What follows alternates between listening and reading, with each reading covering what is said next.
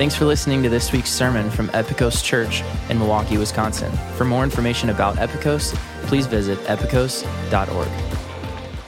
If you have your Bibles or your Bible apps open to 1 John, that's where we're going to be today. And while you're turning there, I've shared this before, but I think it's worth sharing again because of this book that we're in. When I was in 6th grade, I got invited to church, to a youth group, and it was 100% a ploy to get Frank saved, okay? At the youth group I went to, they had this guest speaker, and this guy was the definition of a fire and brimstone preacher. I mean, from beginning to end, it was just about how gnarly hell is, all right? It was just, hell is a terrible place. Lake of fire, eternal darkness. He started talking about gnashing of teeth, and I don't even know what that meant at the time. I just knew I didn't want my teeth to be gnashed, okay? So he ended his sermon by saying, if you don't want to go to hell, pray this prayer. And I prayed that prayer so hard because it literally scared the hell out of me, all right? Like, I did not want to go to hell, so I prayed a prayer. At the end, he invited those who prayed the prayer to come to the front, and he handed everybody a Bible and a bookmark with your name on it. And he turned to me and he said, "Frank, congratulations, today you are a Christian." And I said, "Sweet." And then the next week, I prayed the same prayer because I just wanted to hedge my bets on this situation, you know what I'm saying? And the following week and the week after that and the week after that, probably in the time span of 6th grade to 11th grade, I probably prayed the prayer to receive Jesus into my heart like 500 times, all right? If there was an altar call, I was there. I prayed every single time. I did this because I didn't have assurance that I was a Christian. All I knew was that Frank was not living a life, wasn't speaking like, wasn't acting like a Christian should act, speak, and live. And the reality is I didn't care. All I knew is I just didn't want my teeth to be gnashed. That's all I knew. And I wish someone had sat me down and read 1 John to me, because this is what this book is all about. It's about assurance. 1st, 2nd, and 3rd John were written by the same John who wrote the Gospel of John. And I don't know if you remember from that series that there's a verse in chapter 20, verse 31, where John basically gives a purpose statement for the entire book. He says the reason why he writes this is so that you may believe that Jesus is the Christ, that he is the Son of God. But the purpose statement for 1 John is found in 1 John 5:13. I write these things to you who believe in the name of the Son of God, that you may know that you have eternal life. And so 1 John is about knowing that you are saved. In fact, the word know is found 40 times in 1 John because he wants you to know. He wants you to have assurance. If you have truly put your faith in Jesus, if you're truly a follower of Christ, he wants you to be confident in your salvation. And talking about assurance is good because every Christian needs to be confident in their faith in order to be effective. If you don't know if you are a missionary or the mission field, you're not going to be effective as a believer in Christ. You need to have assurance to be effective and to feel secure. But also, it's good to talk about assurance because some people have a false assurance of salvation, and they need to know that they're not saved. The hardest people to reach for Jesus is a person who has the vocabulary of a Christian, but not the heart of a Christian. And if you are not really saved, and I can help you see that, that is good because then you actually have an opportunity to become a follower of Jesus. So 1 John is all about assurance. Now, 2nd and 3rd John are like small personal letters. Both are like under 300 words. They're very small books, almost like a PS to 1 John. 2nd John is about not letting false teachers into the house churches so that they don't continue to spread their false teaching. And 3rd John is a very specific letter about making sure that the church invites and welcomes authentic missionaries into their homes. And he specifically is telling one person in that church to stop being a jerk to everybody. Okay, so that's 2nd and 3rd John. But today, for our purposes, I want to focus on 1 John. Because for John, there are 3 signs that you should see in yourself that will reveal to you, that should give you assurance that you are a true follower of Jesus. And I'll tell you what those 3 signs are right now. There's a theological sign, a moral sign, and an affection sign. Theological, moral, affection. And so what I want to do is take these different themes throughout 1 John, find all the passages in there about these themes, and kind of show us today how we can see these lived out and apply them to our lives. So let's begin with the theological sign. The question we need to answer for the theological sign is, do you believe Jesus is God? Do you believe Jesus is God? So 1 John chapter 2, verses 18 through 20 says, "Children, it is the last hour. And as you have heard that Antichrist is coming, so now many Antichrists have come. Therefore, we know that it is the last hour.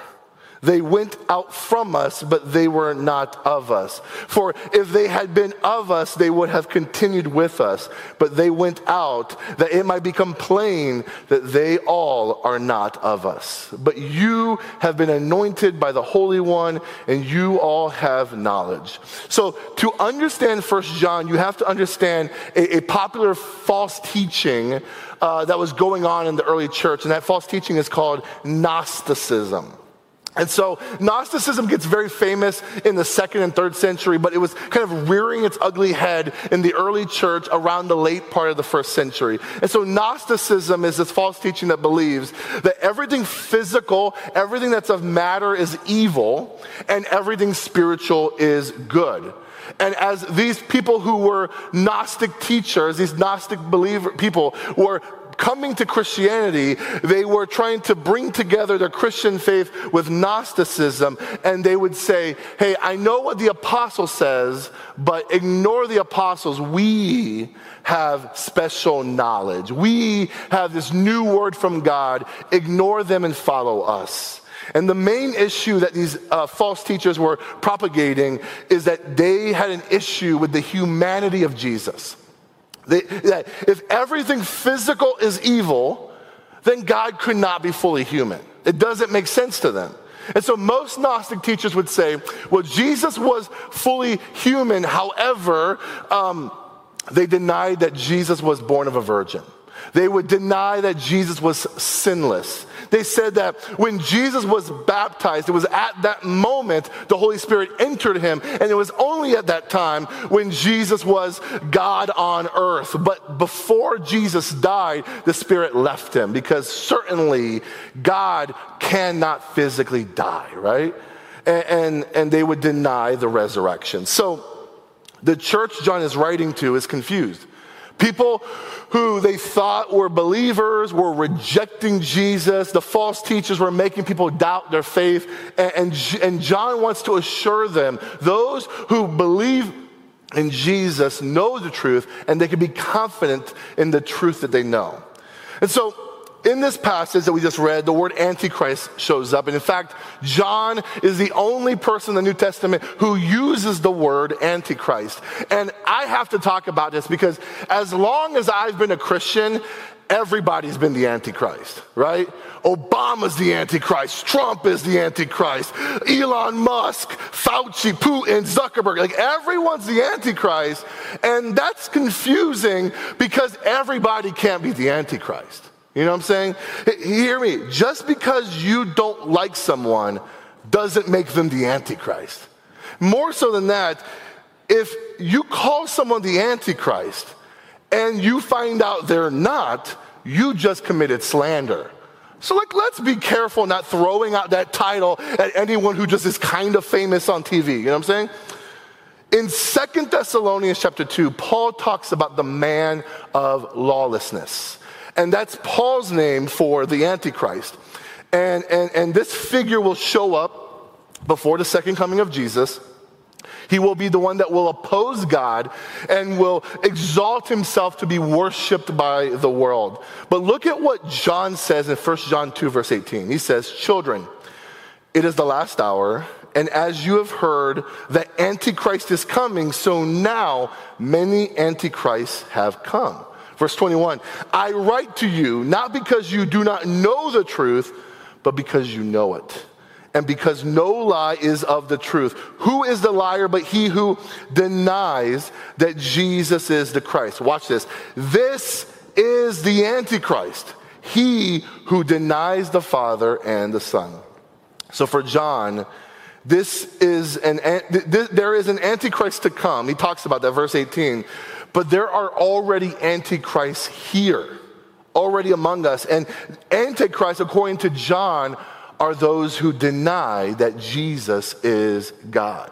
So John, who was Jesus' best friend, is not writing this letter to just call out the false teachers as much as he's trying to give you and I and the early church assurance, to give them confidence. And what makes you right with God is you putting your faith in Jesus Christ. If you can affirm the person and work of Jesus, that's a good sign that you have salvation and that your salvation is authentic. 1 John 4 says, beloved, do not believe every spirit, but test the spirits to see whether they are from God.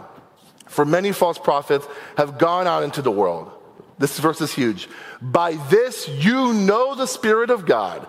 Every spirit that confesses that Jesus Christ has come in the flesh is from God.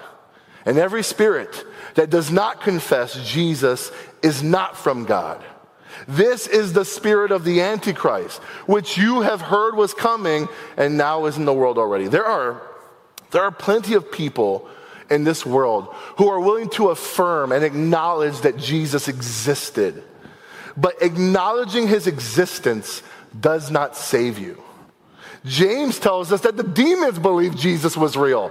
The demons weren't saved, but those who believe that Jesus is the Christ, that Jesus is the Savior of the world, those are the ones that have the evidence that the Holy Spirit's living inside of them, that Jesus really is who he said he was, that Jesus is fully God and fully man, born of a virgin, sinless and perfect. He died on the cross for our sins, and he was buried, and he resurrected 3 days later, still fully God and fully man. And now he has ascended into heaven, seated at the right hand of the Father. That is who Jesus is. And if you put your faith in this Jesus himself tells us in John 14 that he's going to send a helper, a teacher.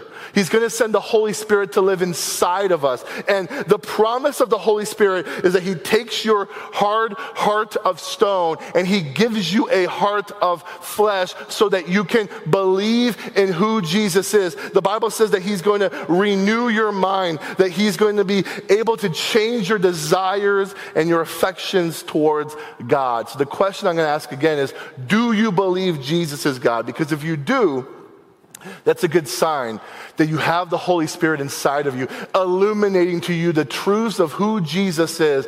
And if you have the Holy Spirit, that's the ultimate sign that you are truly a follower of Jesus. That should give you assurance. The next sign of assurance in this book is the moral sign, the moral sign. And so the question you should ask yourself is, do you keep God's commands? Do you keep God's commands? A consequence of Gnosticism is that if everything that's physical is evil and only spiritual is good, in their eyes, those two things don't interact with one another. So you can live however you want, be promiscuous, do whatever, get drunk, get high. It doesn't matter, because what you do with this physical body doesn't affect your spiritual destination. And John has a lot to say about that. So chapter 1, verse 5. This is the message we have heard from him and proclaimed to you, that God is light, and in him is no darkness at all. If we say we have fellowship with him while we walk in darkness, we lie and do not practice the truth. But if we walk in the light as he is in the light, we have fellowship with one another, and the blood of Jesus, his son, cleanses us from all sin. If we say we have no sin, we deceive ourselves and the truth is not in us. If we confess our sins, he is faithful and just to forgive us our sins and cleanse us from all unrighteousness. If we say we have not sinned, we make him a liar and his word is not in us. So a person who believes in the gospel of Jesus Christ is a person that knows that they sin, all right? Like all of us, everybody, you, me, your mom, your grandma, your great-grand, everybody who's ever lived has sin.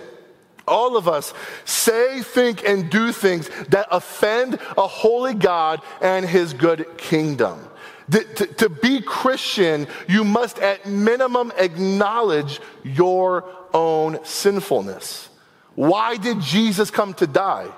For our sins. That's why he came to die, to pay the penalty for our sins. To acknowledge sin is to acknowledge that there is a holy God who has the right to make judgments on how we live, how we think, and how we act. Our culture, however, refuses to call things sinful. Calling things sinful in this world sounds a little bit too judgmental or self-righteous. And in some cases, things that are clearly sinful in God's eyes are celebrated in our world. But one of the promises of the Holy Spirit is that you will have conviction of sin.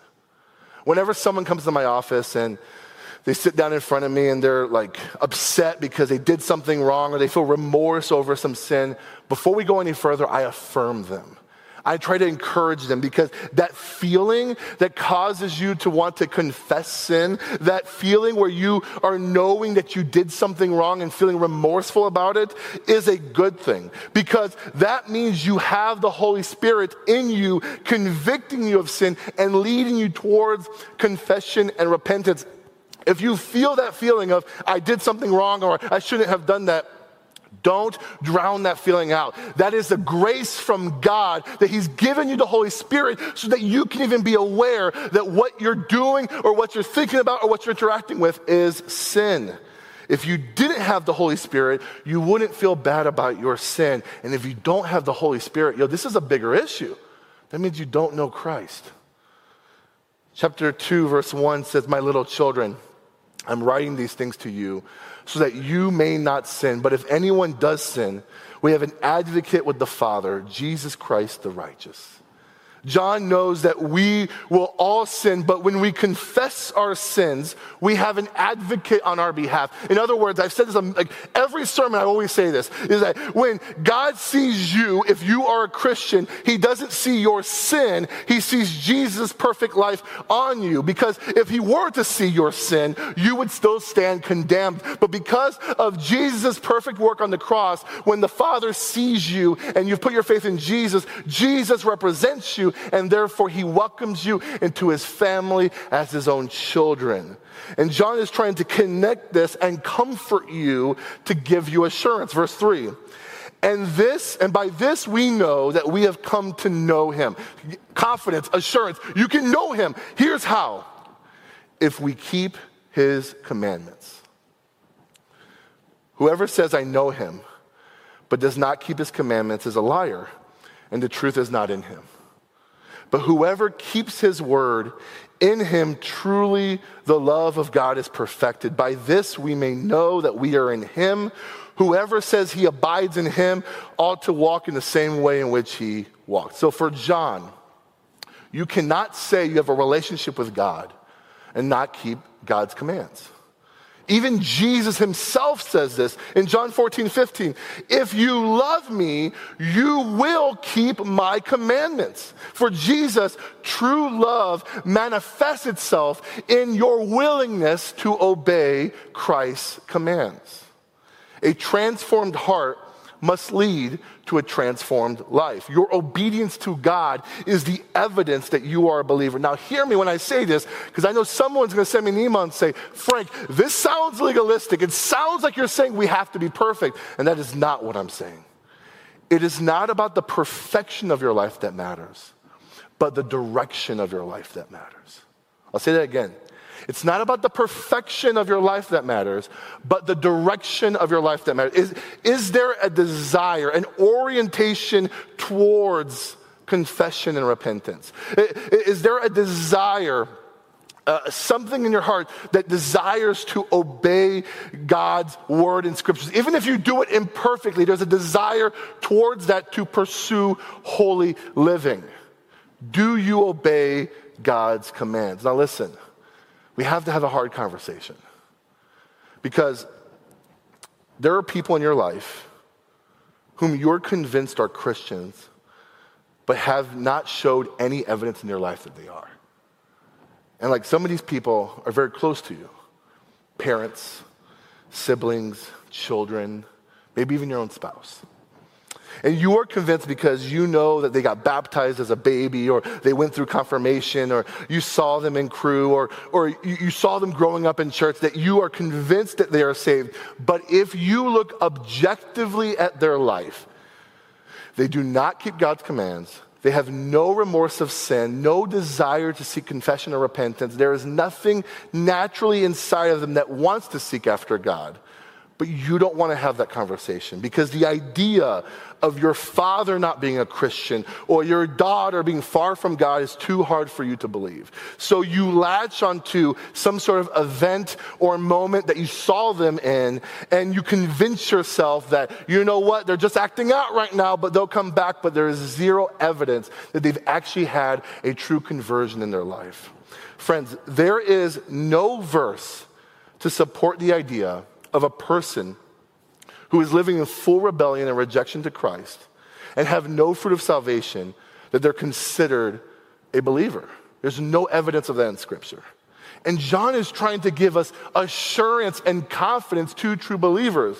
But in turn, if folks read this and don't find assurance, this same letter is now a warning to say, there's still time, turn to Jesus. He is still there waiting for you. My youth pastor growing up a couple years ago got very upset at me because he heard me preach somewhere in Texas, and I was giving my testimony, and I said I came to Christ when I was 17. And he was my middle school youth pastor, and he came up to me after the service. He's like, Frank, what are you talking about? You were in my youth group. You were memorizing Bible verses. You went to summer camp. You went to missions trip. I saw you get baptized. What do you mean you weren't a believer till you were 17? I saw you there. And I told him, very honestly, I wasn't a Christian. I had no conviction of sin. I didn't care about following God's command in my life. I was about Frank. What you saw from 6th grade to 11th grade was cultural Christianity. I looked saved. I had the vocabulary, but my heart was cold towards God. If memorizing some Bible verses will impress the Christian girls in the youth group and give me a free snack after youth group, I'll memorize some Bible verses. But I would say that what happened in middle school, if there was anything, was the Lord beginning to draw himself to me, beginning to draw me to himself. But I did not receive that until years later, because I wasn't saved. I needed to be saved. And in God's grace, I got saved.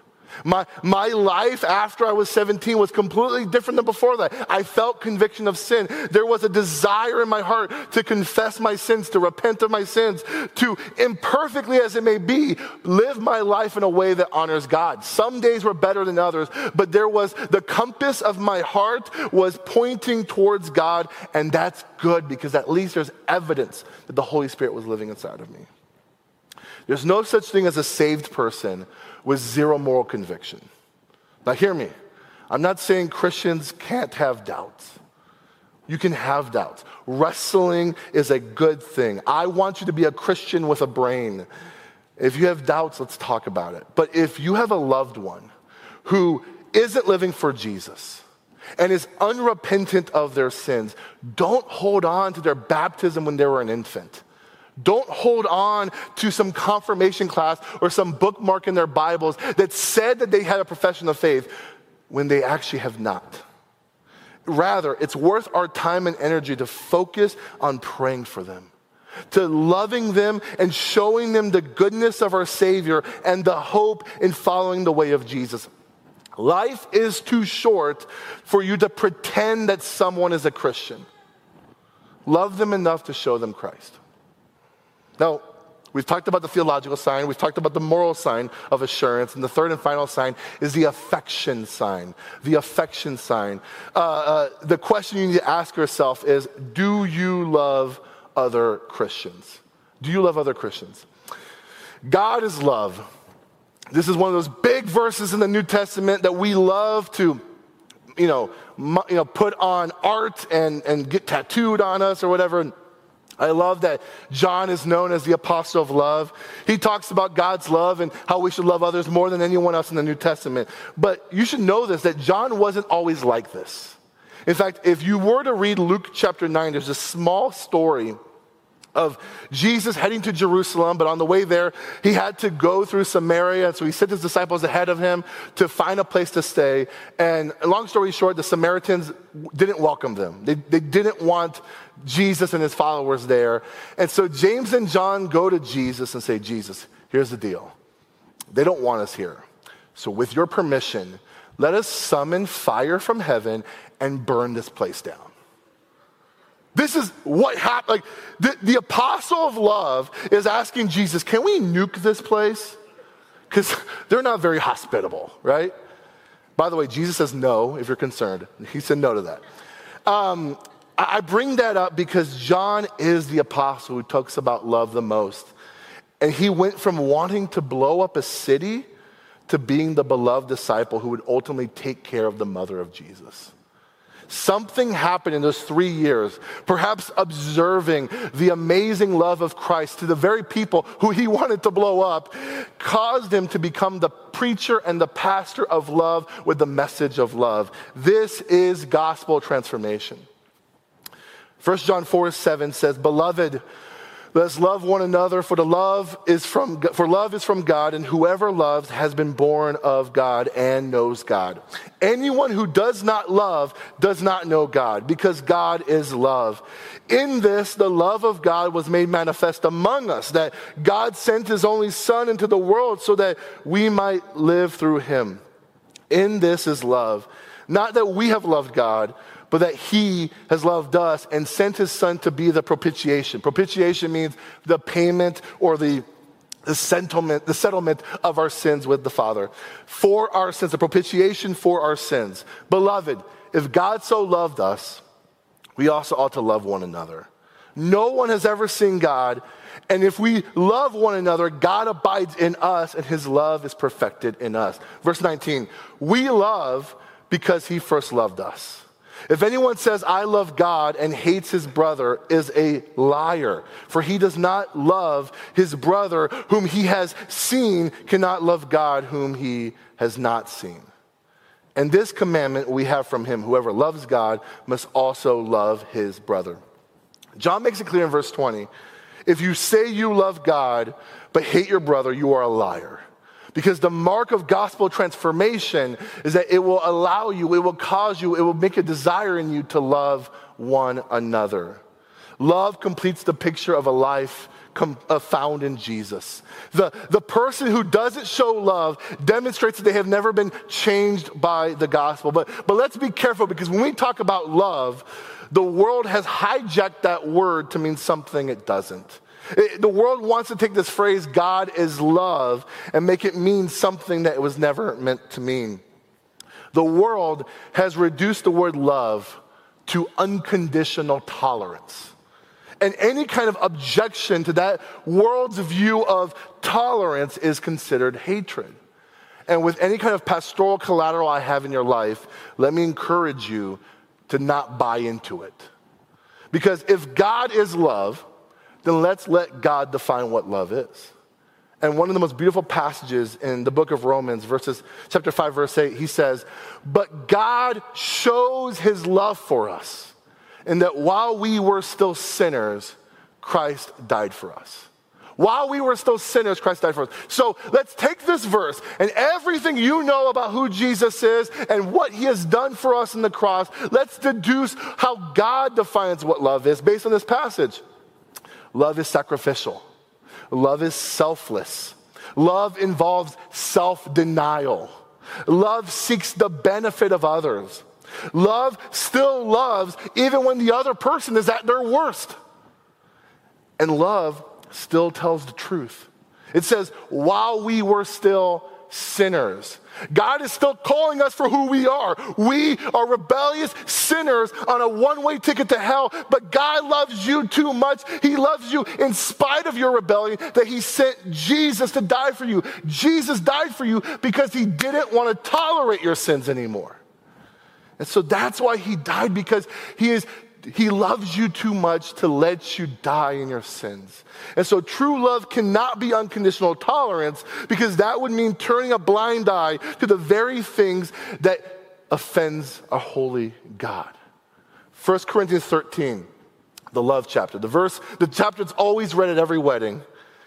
It says in verse 6, love does not rejoice in wrongdoing, but rejoices with the truth. But from that very same chapter, we also know that love is patient, love is kind, love is not rude, love is not irritable, love doesn't resent. Too often, we as Christians, when we are in these culture wars, we gotta talk about, we gotta speak truth in love, we gotta speak truth in love. But practically what we're seeing is not truth and love, but it's truth and pettiness. Truth while being condescending.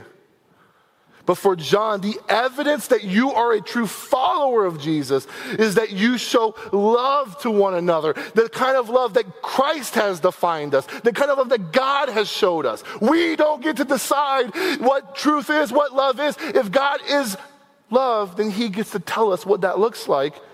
And more importantly, he says that the way we're supposed to show this love, whom we're supposed to love one another, is most specifically to us in the household of God, those who are also believers.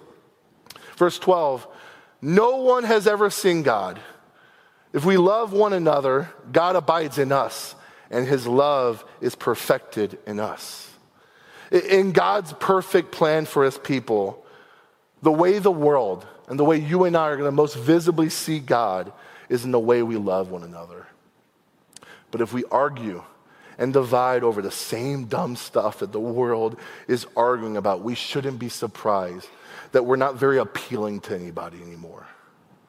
Most people, I'm having the conversations, I'm having the exit interviews. People are not walking away from the church because of our doctrine or because of our theology. They're walking away because of how we have treated one another. We love because he first loved us. And when we choose to not love one another, we become hoarders of God's mercy and grace. We have been bought by the blood of Jesus Christ to be in fellowship with one another. Who else is supposed to be the most loving to each other except for us? This is literally what he's telling us in Scripture. So now here, I get it though. There's some people who are difficult to love. Like if we're the body of Christ, some of you are like the appendix. I don't know why you're here or what you're doing, but you might blow up and hurt us, right? Like I get it. But in those moments when you are with people that are hard to love, instead of withdrawing and avoiding or gossiping and slandering, let us lean into God and ask him to help us to love others when it's hard. Jesus loved you when you were hard to love. And the good news is that the same Holy Spirit that was in Jesus is in us, so that enables us to love like Christ. Beloved, let us love one another, for love is from God, and whoever loves has been born of God and knows God. John wants you to have assurance of faith. He has given us these signs, and these signs aren't what save you. They're the consequence of people who are saved. And if those signs are in your life, you can have confidence because that means you have the Holy Spirit living inside of you. If you're sitting here today and this sermon has not given you assurance, it's given you maybe a little bit of anxiety, I want you to mark on your orange card that you want to talk to somebody. You want to know what it means to be saved and how to have assurance. And you can even request a man or a woman from staff to meet with you to talk to you more about how you can either have assurance or how you can have a relationship with Jesus. When I was in middle school and high school, I was living recklessly. I didn't have a relationship with Jesus because, frankly, I didn't care. I was just scared of going to hell, and that was my only motivation to do anything in church. But two men in my life loved me in the midst of my rebellion, and most importantly, in the midst of my most awkward years of life.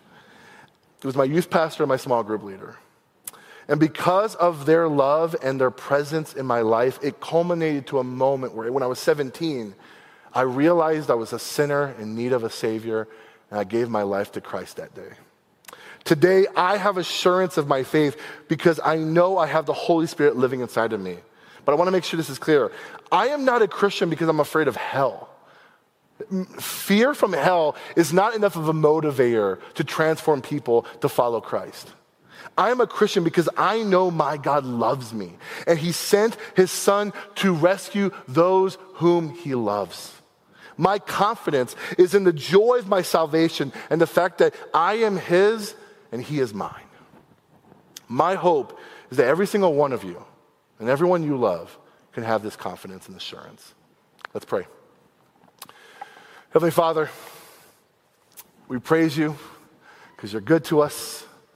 In spite of our rebellion, Scripture said in Romans, while we were still sinners, you sent your Son to die for us. And Lord, we praise you because you're not a God that wants us to be confused or live in some sort of ambiguity to know whether or not we are saved. But you are a God who's not only made it clear in Scripture how we can know if we are true followers following the way of your Son, but you have given us the Holy Spirit to be a witness in our own lives that we are brothers and sisters, children of the Most High. Lord, thank you that you have given us the ability to have assurance and confidence in our salvation. For everyone in this room or everyone that we love that may not have that assurance, I pray, Lord, that in the same way when I was 17 years old, you have put me to a place where I was aware of my own sinfulness. You humbled me to the point where I laid it all on the line to give my life to you, Lord. I pray for every single person who do not have assurance of salvation, that they turn to you, they give their lives to the lordship of your Son, for your glory and for your name's sake, and for their eternity. Be with us. In your Son's name I pray. Amen.